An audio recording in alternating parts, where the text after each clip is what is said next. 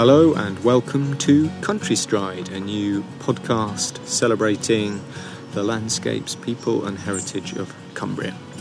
I'm sitting here today with Mark Richards. Hello, Mark. Oh, hello, David. Chilly start to the day. Oh, yes, it was, and it was very wet overnight. I was a bit nervous about how today's going to pan out. We're going to climb Scawfell Pike, and it's a great mountain, but in bad weather, it's quite a challenging undertaking. Today, I'm going to be joined by members of the National Trust Fix the Fells team and a little bit about what they are trying to achieve here and to cope with the great numbers of people. Notably, of course, I must say the three peak challenges, but the great flow of people who feel they have to climb Scawfell Pike, the highest ground in England. So it's a major problem, but it's also a wonderful mountain, and I'm really looking forward to it. It's one of my all-time greatest mountains, and there's great ways to go up it. But I'm going to look at the shortest way up and hopefully have a few words not only with the team, Ian Gray notably, who's been working for 30 years with the Trust, and talk to people on the way up and on the summit and generally get a feel for what the mountain means to people. The National Trust have been doing some work, Mark, on the Summit Cairn, a bit of rebuilding. 100th anniversary since it was erected? Yeah, apparently it was built in 1921, but it actually relates to the end of the First World War, which is 1918. So really, it marks the end of the war, and today I hope we'll get a full measure of the impact it has on people. Not many cars around at the moment, but the car park's filling up, so shall we undertake the first steps of Country Stride? Absolutely, I'm looking forward to it, and I'll go and see if we can find Ian.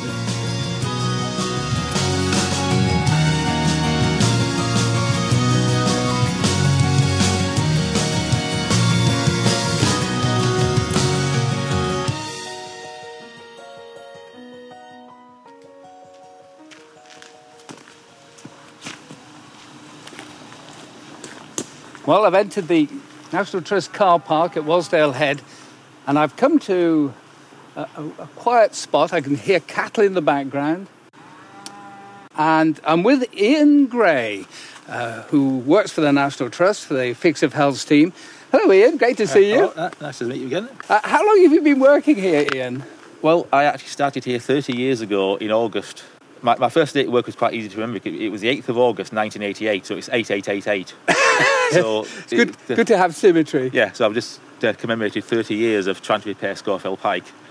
Are you a local in many respects? Well, no, my family moved to West Cumbria because my dad got a job at Sellafield, so I arrived here in the late 70s, and I just fancied the idea of working in the countryside. So initially I got a job on one of the old MSC schemes, right, where we used to sort of just build dry stone walls, and then a vacancy appeared when they were creating a National Trust footpath team, I say in August 1988. Initially there were just two of us because that's all they could afford, so we actually started repairing Scawfell Pike with just the two of us. Well, we'll get a bit of a measure of it shortly. It's a nice calm day. I'm so thrilled about that, having been here in the past and in swirling mist and howling gales and snow, whatever. We've got the perfect morning. I know it's August, like many people come here in August, but we've got hardly a soul here, which is rather special. Anyway, we'll set forth.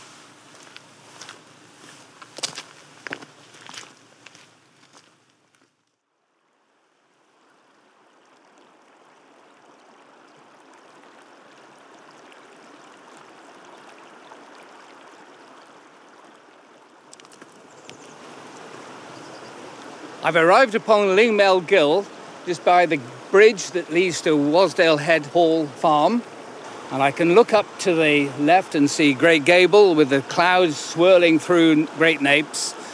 This is a magical place here. What draws people here, do you feel? I think a lot of it is just the sort of basic simplicity of the scenery. It's just like water, fields, rock and sky. You're getting away from the developed landscape so much, so you just... that feeling of being back in sort of basic elemental nature, just, you know, the water tumbling down the hillside, and just you see just nothing but mountains around you with very little input of humans. Absolutely. The beck is quite lively today. It had a very dry period this year, didn't it? Oh yes, it's quite unusual really. It's probably about as dry as we've ever seen it, because so often this is quite a hazardous point for people heading up Scawfell Pike. Crossing Lingmel Gill can be quite a hazardous thing, but towards the end of July particularly, people just like walking across dry rocks wondering what the problem was. The water's back in it now, but not quite back to its normal level. But yeah, it's amazing how dry it was. Can you give me a clue as to where we're heading? Well, we'll follow the main route now up Lingmel Gill. So then we'll get out into the open fell after a while, and then head up beside the old Browntongue path. We actually built a new path bypassing the original scar on the hillside. And what are we looking at up there? What are the features that you can see? Well, we've got the two summits there of Scawfell and Scawfell Pike. The thing is, we can't actually see the summit of Scawfell Pike now because you see the edge of the summit plateau where you see Pulpit Rock and Pike's Crag, but the actual summit itself is like set a little bit further back there. So it's easy to see how in the old days people actually thought that Scawfell was the highest, because when we look now we see the summit of Scawfell, and from here this actually does look slightly higher than Scawfell Pike. This is interesting because, of course, it was originally, you had Scawfell, which was the greater hill from the valley perspective, and then you had the pikes of Scawfell. So you get Broad Crag, Ill Crag, and what we call Scawfell Pike, as three summits that were sort of secondary to the grand show. And, of course, to my heart, Scawfell is the greater mountain, but that's by the by. Anyway, well, we'll see how we get on. We can see the summit of Great Gable now, which we couldn't only a matter of 2 minutes ago, so it's a very encouraging day.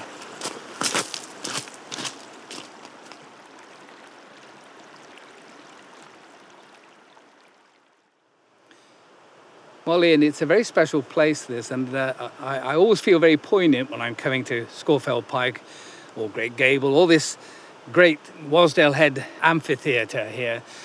The mountain itself was gifted by Lord Leconfield as a thank you to the nation, as grateful thanks for the sacrifices of the First World War.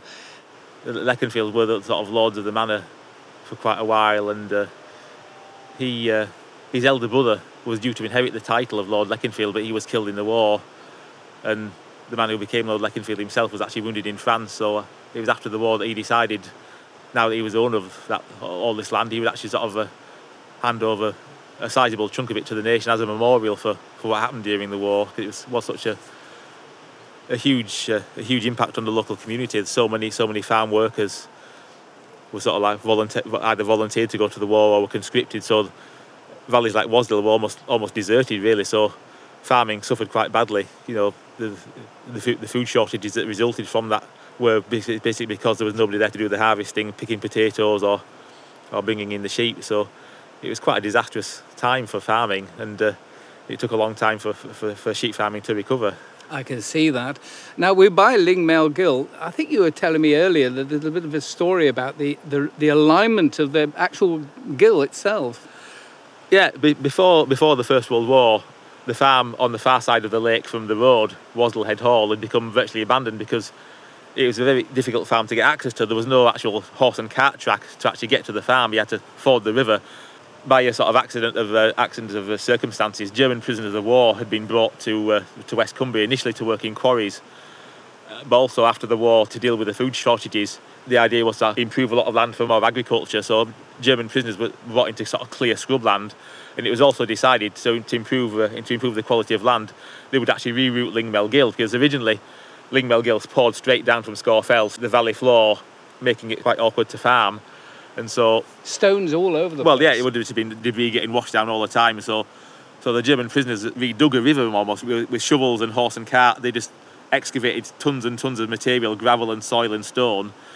So the material they actually excavated from the river, they actually used to create a new road to go from the farm, incorporating concrete bridges across the main rivers to take the new road to link with the existing road that went up to the head of the valley. Right. So by the end of 1919. Yes.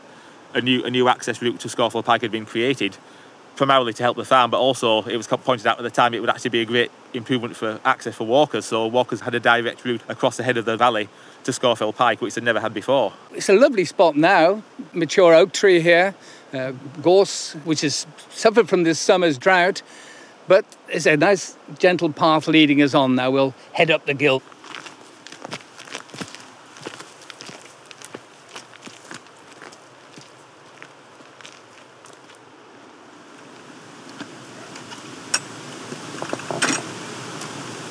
Come up through what is in effect the last kissing gate on the ascent And ahead of me, I can see Brown Tongue and Pikes Crag and Pulpit Rock, and the great swathing slopes that rise up to my left, to my right. And there's a steady flow of visitors at this point. But this is a main route up the fell. But Ian, there are various ways up Scawr Fell. Is this the primary one, or what are the other characteristic routes? This has become now the most popular route simply because it is the shortest way of getting up and down Scawr Fell Pike. I mean, at one time it would have been quite awkward in terms of road access getting to West Cumbria, but over the last 20 odd years or so, various new roads, bypasses, road improvements have made the West Coast more accessible. So now, if you want to get up and down Scawr Fell Pike as quickly as possible, Brown Tongue is the quickest way. So, and there's other routes from Borrowdale from the north and Langdale. So what are the characteristics of those routes? Well, the other routes are more like proper mountaineering routes because you sort of like follow natural trackways, old pack horse routes, and pass by well-known towns and other locations and past popular crags. So from Borrowdale you sort of follow the traditional Styhead pack horse route, which people have followed for centuries. You get to Styhead town and then you can follow the corridor route, which was actually created specifically for access to Scawr Fell Pike, which is quite an interesting route, following quite seriously rocky gills, in particular Piers Gill. You get a splendid view of how amazing Piers Gill is if you go that way. Similarly from Langdale, you follow all pack horse routes up the top of the valley to Angletown and Sprinkling Town. Then you get up to Escaws, follow the route along the actual main massif, along past the subsidiary peaks of Hill Crag and Broad Crag. So Rosdale Head is basically the direct route, less interesting, yes, but more direct. Yeah, most direct, and for people who are unversed with the mountain, it's simple. But this one takes the brunt, not just the path itself, but the impact it has on the valley is the other big thing here, isn't it? Yeah, I mean, Rosdale was never really geared up towards large numbers of visitors. Borrowdale, having a through road over Honister, to a certain extent the road through Borrowdale and Buttermere would have been widened to allow for quarry traffic, so they've got more vehicular access there. But Rosdale was always just a single track road. It's amazing to think how different it would have been if the Styhead road plan had come to fruition. You know, that was quite a big controversy in 1919 when some people actually wanted the road built, and the idea was if a through route was created over Styhead from Gosforth through Rosdale to Borrowdale to Keswick would have become another main route. Yeah. So the whole area would have been so different there. But Rosdale has always been just this single track road, the bare minimum of tarmac basically. Yeah, it's a sanctuary strictly of farming, but it's become a sanctuary for other reasons. Anyway, we'll plod on up. We've got the sun on this pilgrimage of people coming up the hill, so we're not alone.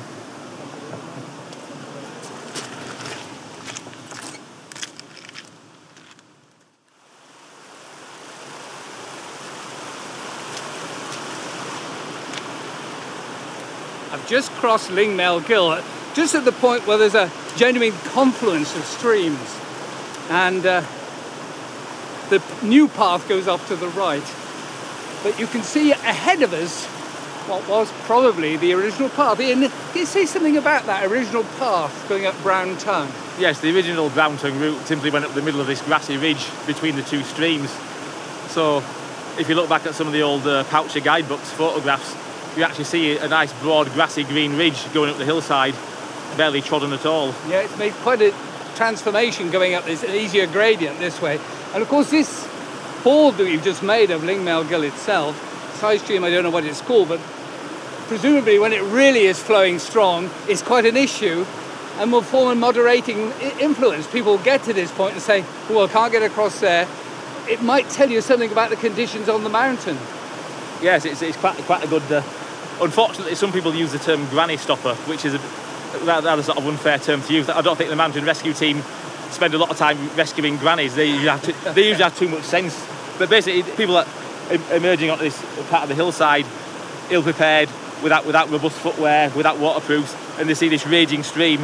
That probably tells them, it's time to turn back. Right. We've actually just seen somebody who said they were going back, and I thought, well, it can't have been the Beck on this occasion. I'm intrigued by the name Brown Tongue itself, because you couldn't be greener, possibly, could you? Have you got an inkling as to what it might be?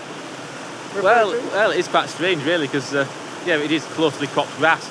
I think the only theory that sort of might explain it, at some point in early history, when grazing levels might have been lighter, there might have been heather growing, because if you look further toward the left-hand side on the fairly obscure bit of land between Lingmel and Hollowstones, there is a little bit of heather clinging to the hillside. So if there was more heather coverage, it might have appeared a bit browner, but that would have been quite a long time ago, and that's basically just a bit of a guess, really.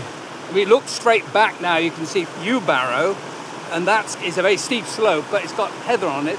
And here we are in August. It looks very brown even now, when it could have been purple, but throughout the year it would have been brown. So I think that holds water. And fortunately my boots don't, so I'll keep walking and keep them dry.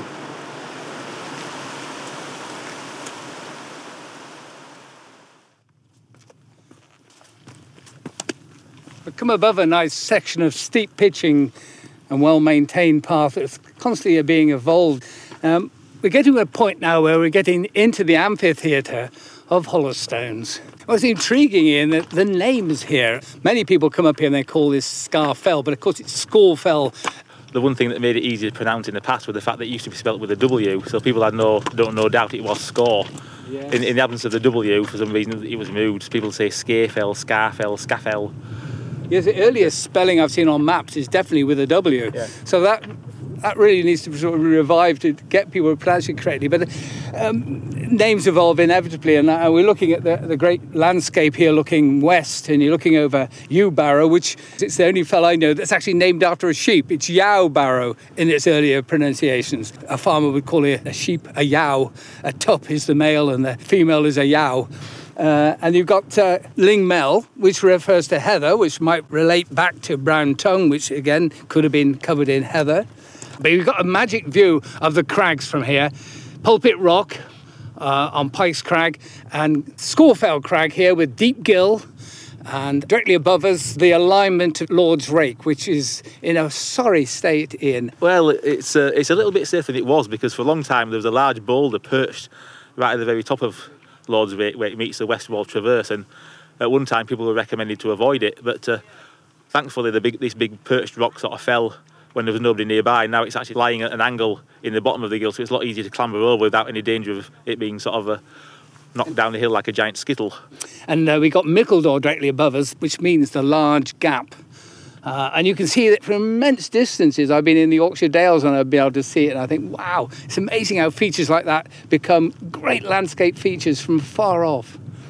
Yeah, it's a very, very precise location between two of the most significant peaks there. You've got Scawfell and Scawfell Pike, and yeah, Mickledore is this really quite important location there. It's quite a difficult place to get from one to the other, because going from Scawfell Pike to Scawfell, of course you've got to clamber up the broad stand, which has provided a big obstacle for last 200 years, going back to the time of Samuel Taylor Coleridge, the first person to describe scrambling down broad stand, and then late 19th century the pioneering rock climbers became quite familiar with it. So yeah, it's really, really significant locations, just a few rock steps, but they really sort of resonate through the history of mountaineering. Yeah, and they always will do, because that will never get better unless somebody puts a ladder on it, and we don't want ladders there, thank you. Anyway, we'll plod on up.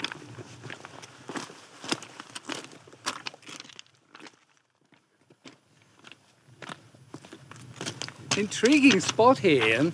I'm looking up the Goat Crags, and just below me there's a sort of a little depression with random chaos of boulders just off the line of the path.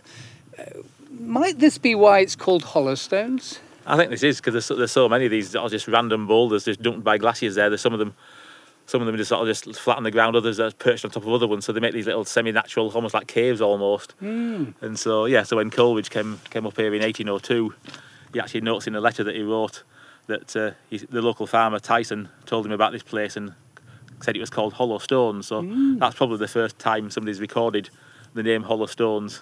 That's interesting, because a lot of these places the Ordnance Survey refer to are conveyed to them by country people, and then there's Coleridge acting as the intermediary that therefore carried the name forward. This is fascinating, is to be able to pinpoint an actual date for it as well. You're intrigued by the name.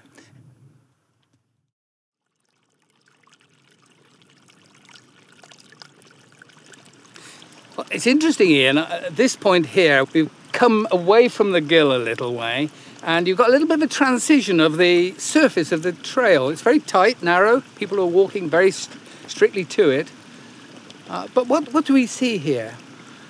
Yeah, the traditional way of when we started doing this work in the 1980s was to sort of make more like sort of the old-fashioned cobbled ways where the smaller stones that were gathered by hand were just sort of put in at an angle, because one of the main considerations was to avoid having an obvious stone staircase. So we followed the traditional line of having stones set in the ground at an angle. That was mainly sort of handy for sort of pack horses. And for wagons, presumably. Well, yeah, provide less resistance. Trying to haul a little sort of two-wheel cart up a hillside over stone steps was quite awkward. So the sort of that sloping cobblestone was more in keeping, and also it also provided more opportunity for horses to get their sort of hooves into the ground, because even now when you see a lot of sort of cobbled streets in West Yorkshire, a lot of the stones are actually set at an angle to allow horses' hooves to sort of get a grip on a sloping ground. But for people with big feet, that's quite awkward. So we had to sort of change the technique, really, because a lot of people actually didn't like walking downhill on the small cobble type stones.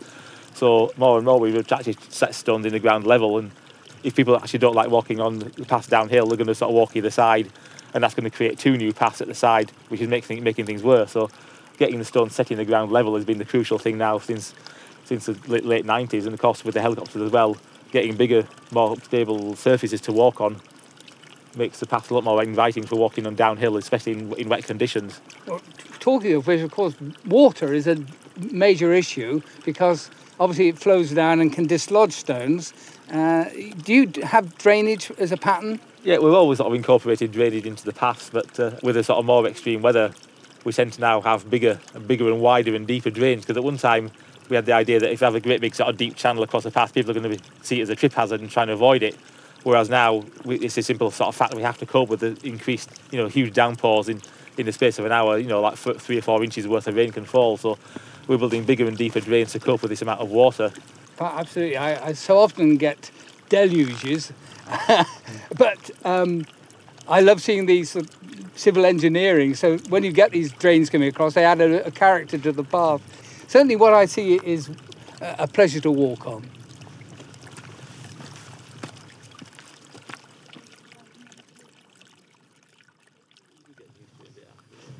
You've come above the shelf path, and I'm looking back now. You've got a great sweep, because now you've lost Wastwater and you've been replaced by other water.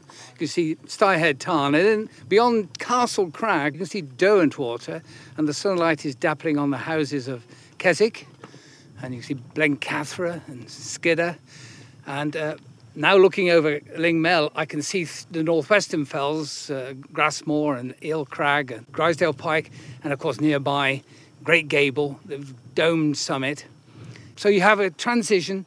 You're really among the mountains, but you're really above the whole of the Lake District rather than being focused on one valley. Believe it or not, despite the transitory nature of the visitors coming up here, I can see Herdwick sheep surviving on barely any grass at all. And yet a place like this still attracts an agricultural environment. It's remarkable that they survive up here. And Herdwick are gifted to this environment. Anyway, let's push on to the top. We're almost there.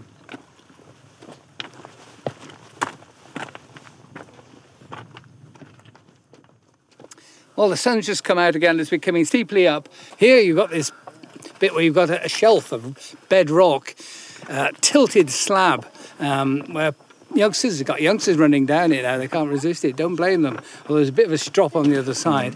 It reminds me of Charles Darwin. He was into rock. He was into analysing rock. But when he was doing his first studies, didn't know about glaciation. So he wouldn't recognise that. But he called that mammalian, mammal-like, because it looks like the back of a creature.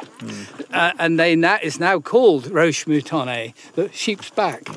But that comes from recognising the effect of glaciation. Yeah. And interesting, in the opposite direction, you've got this irregular stone, which has got natural growth amongst it. Ian, can you say something about that? Yeah, this is the kind of upland montane habitat we're trying to protect. Looking across the random boulders there, very little will grow in between the boulders. One thing actually sort of grows in this sort of like this fairly dry, arid environment is quite a lot of moss. So you've got the woolly hair moss in particular, great big tufts of it all across in between patches of stone, nestling between the stone, and also parsley fern as well, which is another rare species at a national level. So the Lake District has probably like most of the UK's parsley fern, because it'll grow specifically in sort of disturbed areas. but it doesn't like alkaline areas, so you don't see much in the Yorkshire Dales. So this is a unique place for it. It's pretty much unique. So this is why it's so important to protect these boulder fields, because often it's quite the only thing that actually grow there. So you see these little tufts of moss and the little tufts of parsley fern.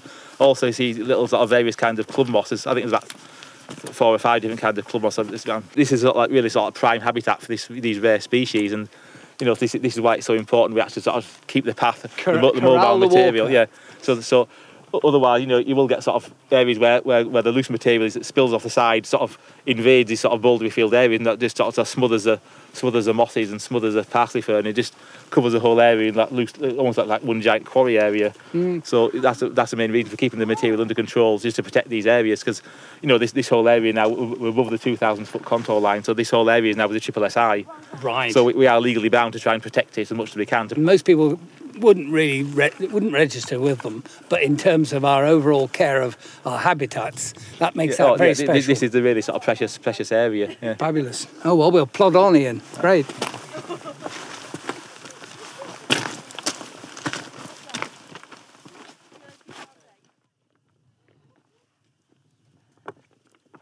Well, we're just coming into the site of the summit, and there's a green and white helicopter, which looks as if it could even be coming down to land. I don't know, it's just above Mickledore at the moment. It's just swirled over the summit of Scawfell.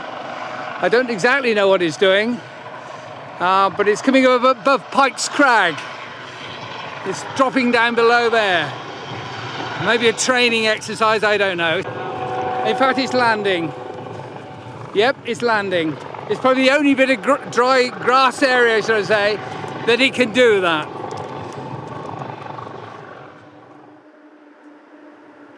Well, I've arrived on the summit, and as they say in Canada, it's Kirramiros, the meeting of the winds. You can really feel the wind coming at you. You can see Scawfell and the great swathe of hills around us, and you can see right towards the Pennines, and north to Skidder and Blencathra, and to the north and to the west across the Cumbrian coast and Sellafield, and Mosedale with Pillar. It's a stunning view. The clouds grow out of the view monumentally. It's a stirring place to be, and one can fully understand why people come to the top of any mountain. This mountain draws the crowds because it is the highest point in England. But more important than that, it is a war memorial. Ian, can you describe how it was put together and what period it covers? Well, it was originally built in 1921. After Lord Leconfield donated the land to the National Trust, there was some debate about whether there should be a memorial on the top of a mountain, but it was decided by 1921 to sort of carve an inscription on a plaque. Then the plaque was carried up from Stye Head. It was brought up to Stye Head by pack horses, then sort of, I think, soldiers carried it up to the summit, and it was installed very into the appropriate summit cairn in 1921 with a little bit of cement, and then the cairn was built around it, so it's actually quite a tidy circular cairn. So that was in August 1921, the inauguration of the cairn. So apparently, in order for the cairn to be built or expanded to accommodate the plaque, the trig point had to be moved out of the way. So the trig point was moved to clear room for this. Now, for a long time, the cairn stood here, slowly dilapidating. And if you look at some of the pictures in the Poucher's guidebooks, there's a picture of the summit cairn of Scawfell Pike from the mid-1950s. It was quite dilapidated. So by 1987, it was decided by the National Trust that we would actually rebuild the cairn. So a group of path workers from the Borrowdale side, led by the famous mountaineer Ray McAfee, who used to be well known for doing his slideshows in Keswick. He was part of a team that actually came up and camped below the summit, and in the summer of 1987 rebuilt the cairn, so it was all walled quite tidily again. So it was again a nice circular, tidily built cairn. Now, where we're standing here at the actual plaque, you can actually see a lot of moss. So this indicates that the actual stonework is the original surviving stonework from 1921. I think when they built it in 87, they actually tried to retain a lot of the stonework around the cairn. So the actual plaque has survived, possibly because it was cemented in. So it was all sort of rebuilt quite tidily. It's sort of that nice circular structure. The new stone that we see above it is dry stone walling, so that's going to be vulnerable, isn't it? Yeah. So it sort of gradually dilapidated. It was accelerated, particularly by the advent of the Three Peaks Challenge events. When you started getting large groups of people doing the Three Peaks Challenge event, they all wanted the photograph taken on the summit cairn. So the selfie cairn. A much greater pressure of people standing along the outer edges of the cairn. So again, stones started to get knocked off, and quite a few times in recent years, until this year, we actually sort of had to come back occasionally and repair little bits. And unfortunately, one of the problems is, because it's a quite popular place for depositing ashes, so quite a lot of people, on a sort of private basis, leave sort of remains of the members of the family or friends. And so one of the problems was, you can actually see occasionally where people had removed stones from the outer wall of the cairn, inserted a little pot of ashes and pushed the stones back in again, so the stonework was being sort of interfered with a little bit. Yes, understandably. What it says on the plaque, I think, is pertinent and very poignant, because we have access to this mountain because of that war, and because Lord Leconfield himself was impacted, and you mentioned that earlier. And it says it on this plaque, in the perpetual memory of the men of the Lake District who fell for God and King, for freedom, peace and right in the Great Wars, 1914-1918. This summit of Scawr Fell was given to the nation subject to any commoner's rights and placed in custody of the National Trust by Charles Henry Baron Leconfield, 1919. And it says Scawr Fell because he did give, as you mentioned earlier, all the land above, 2,500 feet? Everything above 2,000 feet was all gifted. It's an interesting spot, and certainly one to reflect on, and we all should be grateful for Lord Leconfield's gift. But it came on the back of a horrendous time. I lost my grandfather through it, so I'm sure many people listening will have the same sentiment. Well, we've just had a bite to eat, and there seem to be so many happy, smiley faces. I really ought to go and have a word with a few of them. They look so delighted. Okay, well, we're on the very top of the memorial cairn, which has been recently restored, and I've got a family together and 2 dogs. 3 dogs! Oh, that was brilliant. Do you walk with your dogs often? Every day. Every day. So how often do you climb a mountain with your dogs? This is the first time. This is the first time I've been up one. Yeah. But our son came up here a couple of days ago with his dog, so we thought, well, if he can do it, we can do it. Absolutely, that's the spirit. And the dogs are in full command of the situation. Yeah, well... They pull you up. They do. Absolutely, and gravity will pull you down. And have you brought some food with them for the dogs? Yeah, they've got sausages in my back pocket. They've had a couple of breaks on the way up and a couple of drinks as well. Had they barked to say thank you for bringing us I up? haven't been barking, but we're hoping they're going to be quiet when we get home tonight. That'll settle them. And what sort of view is it for you? It's amazing. Just amazing. Spectacular. Yeah. Absolutely stunning. Yeah. Absolutely stunning. Okay, thank you very much. Thank you. A bit breezy up here. Is this the first time you've been here before? No, it's my first time. Brilliant. And do you do a lot of walking in the Lake District? I started recently. I've done Helvellyn and a bit over on the east side, so I'm sort of looking around the west, so I do Scawr Fell Pike. Brilliant, because there's some fabulous hills on this side. Absolutely. What do you hope to do next? I've not thought that far ahead, to be honest. Do you have any recommendations? Well, certainly Great Gable will be worth going up, and Pillar, which you see right over there, looking to the northwest. But what do you feel about being up here? What's the sensation you have? I think it's amazing. The views that you get are incredible. It's a different experience to being in the city. It gives you a very different sort of feel. It does, doesn't it? So, and where are you staying at the moment? I'm planning to stay on the campsite down at Warsdale Head. Is it the first time you've camped here? It is, yes. Have you camped elsewhere? Nope. No? So this is a new sensation all round. Well, thank goodness the weather's holding for Indeed. you. It might be a bit chilly and the cloud might be there, but it's not going to rain. That helps enormously. Well, thank you very much. Thank you. Cheers. Thank you. Thanks very much. How old are you? 8. 8? My. Have you climbed a mountain before? You have? Yes. Right. Where was that one? The Old Man of Coniston and Catbells. So this is a great, obvious next one to go for. And then I'm going to climb Ben Nevis next. Brilliant. So what's the name of this mountain? Scawr Fell Pike. That's Scawr Fell. That's right. And That's Great Gable. Well, that's what I love to hear. Somebody who knows where they are. Obviously, Dad's done a great job. Is this Dad? Yeah, this is Dad. 79 Mountain. This is 79 Wainwright so far. Right. So Right, well done you. And you, how long a period of time have you been climbing hills? probably about 6 or 7 years. And what drew you into the habit? It's a good habit. Photography. That's what got us into it. So, and the mountain environment lends itself for composition that you can't get in any other setting. We can climb the same mountain half a dozen times and get different photos every time. So, is this a family group? Yeah, it is a family group. Yeah. Right. So, who was the bright spark who thought this would be a good one to do? Oh, Jimmy. It might have been my idea. Right. It's a great hill. I know it draws a lot of people. But what's your sentiment of being here? I don't know how to put it into words, but it's awe-inspiring, isn't it? You've got all this wilderness around you. You've got all these summits, some of which you've climbed and you thought, whoa, I've done that. And now you're up above them all. Yeah, you are superior here. Yeah, that's certainly true. And it's the quiet. And everybody that's here is sort of relaxed and friendly and pleased they're here, aren't they? It's a group thing, isn't it? It's a place where people feel at ease. Yeah, absolutely. Particularly on a calm day like today, but there can be some howling gales up here and you can be knee-deep in snow and still people come. I've been rained off trying to get up here, so when the water was running down the inside of my boots, I thought, no, at this point I have to stop. Is it fabulous? Have you got plans to do another little outrageous plan like this, to family outing again? Not on the mountains. We're going to go kayaking at night. But... Wow, where would you do that, Mum? Windermere. I got all fired. She's only just found out.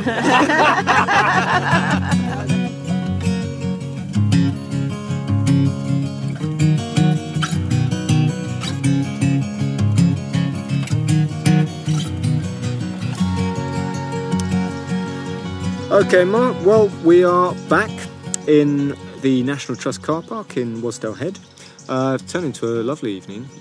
Probably hear the bird song and some late afternoon sunshine. Good walk. Absolutely, David. I really feel fulfilled from that. It's one of the great days that I've had for quite a while. To be with people who really care for that mountain was uplifting, and they are very sensitive and careful and think about what they're doing. And when you think the sheer numbers, and we witnessed quite a staggering number of people going up there. This is the shortest way up, obviously, but it's a mountain that receives a great deal of adulation, and the happy voices and the camaraderie of the people on the summit itself. It was interesting chatting to the people up there. I thought the range of reasons for going up there, but most of all, just smiles. Endless selfies, of course, but the smiles. People are loving it. Absolutely. This is one of the joys of that Lake District offers people, a complete contrast to normal life. And a summit like that actually fulfills it in microcosm. It gives them one great focus. They get there and they can immediately feel fulfilled. But we had the clear weather as well, which is marvellous. It was great. It was, for me, the most interesting thing was that there is a team of 6 people working full-time on this mountain alone. And we saw the commitment there. All weathers, every time of year, they are there fixing those paths, learning new techniques all the time. They don't feel a burden to it either, which is that, that's the uplifting thing. Some people work. I know it's a lovely office to work in, but put that aside, they work in pretty bad weather very often. But there's no resentment to that. They love their job. They love their job. Yeah. And I try to squeeze out of them casually, oh, it must be horrible here when it's wet. Yes. No, didn't say anything about that. No, they're just grateful to have that luxury of that job.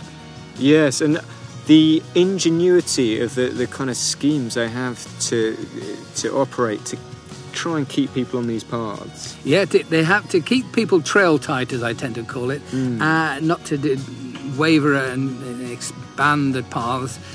It's an ongoing job. There'll be almost no end to it. But judging by their sense of commitment, we're safe for many years to come. Mark, it's been a great day. What is Country Stride 2? What do we have lined up for us next? Well, I'm looking forward to going to Glenridding. I'm hoping to scramble over the top of Sheffield Pike, which is a lovely little hill, right in the midst of it all, at the head of Ullswater. And all being well, we'll meet the last surviving miner from Greenside Mine. I've got my fingers crossed. I'm hoping to corner Eddie Poole. Right. Fingers crossed. Okay, there you go. Something to tune into on the second Country Stride podcast. Thanks very much, Mark. Pleasure's mine.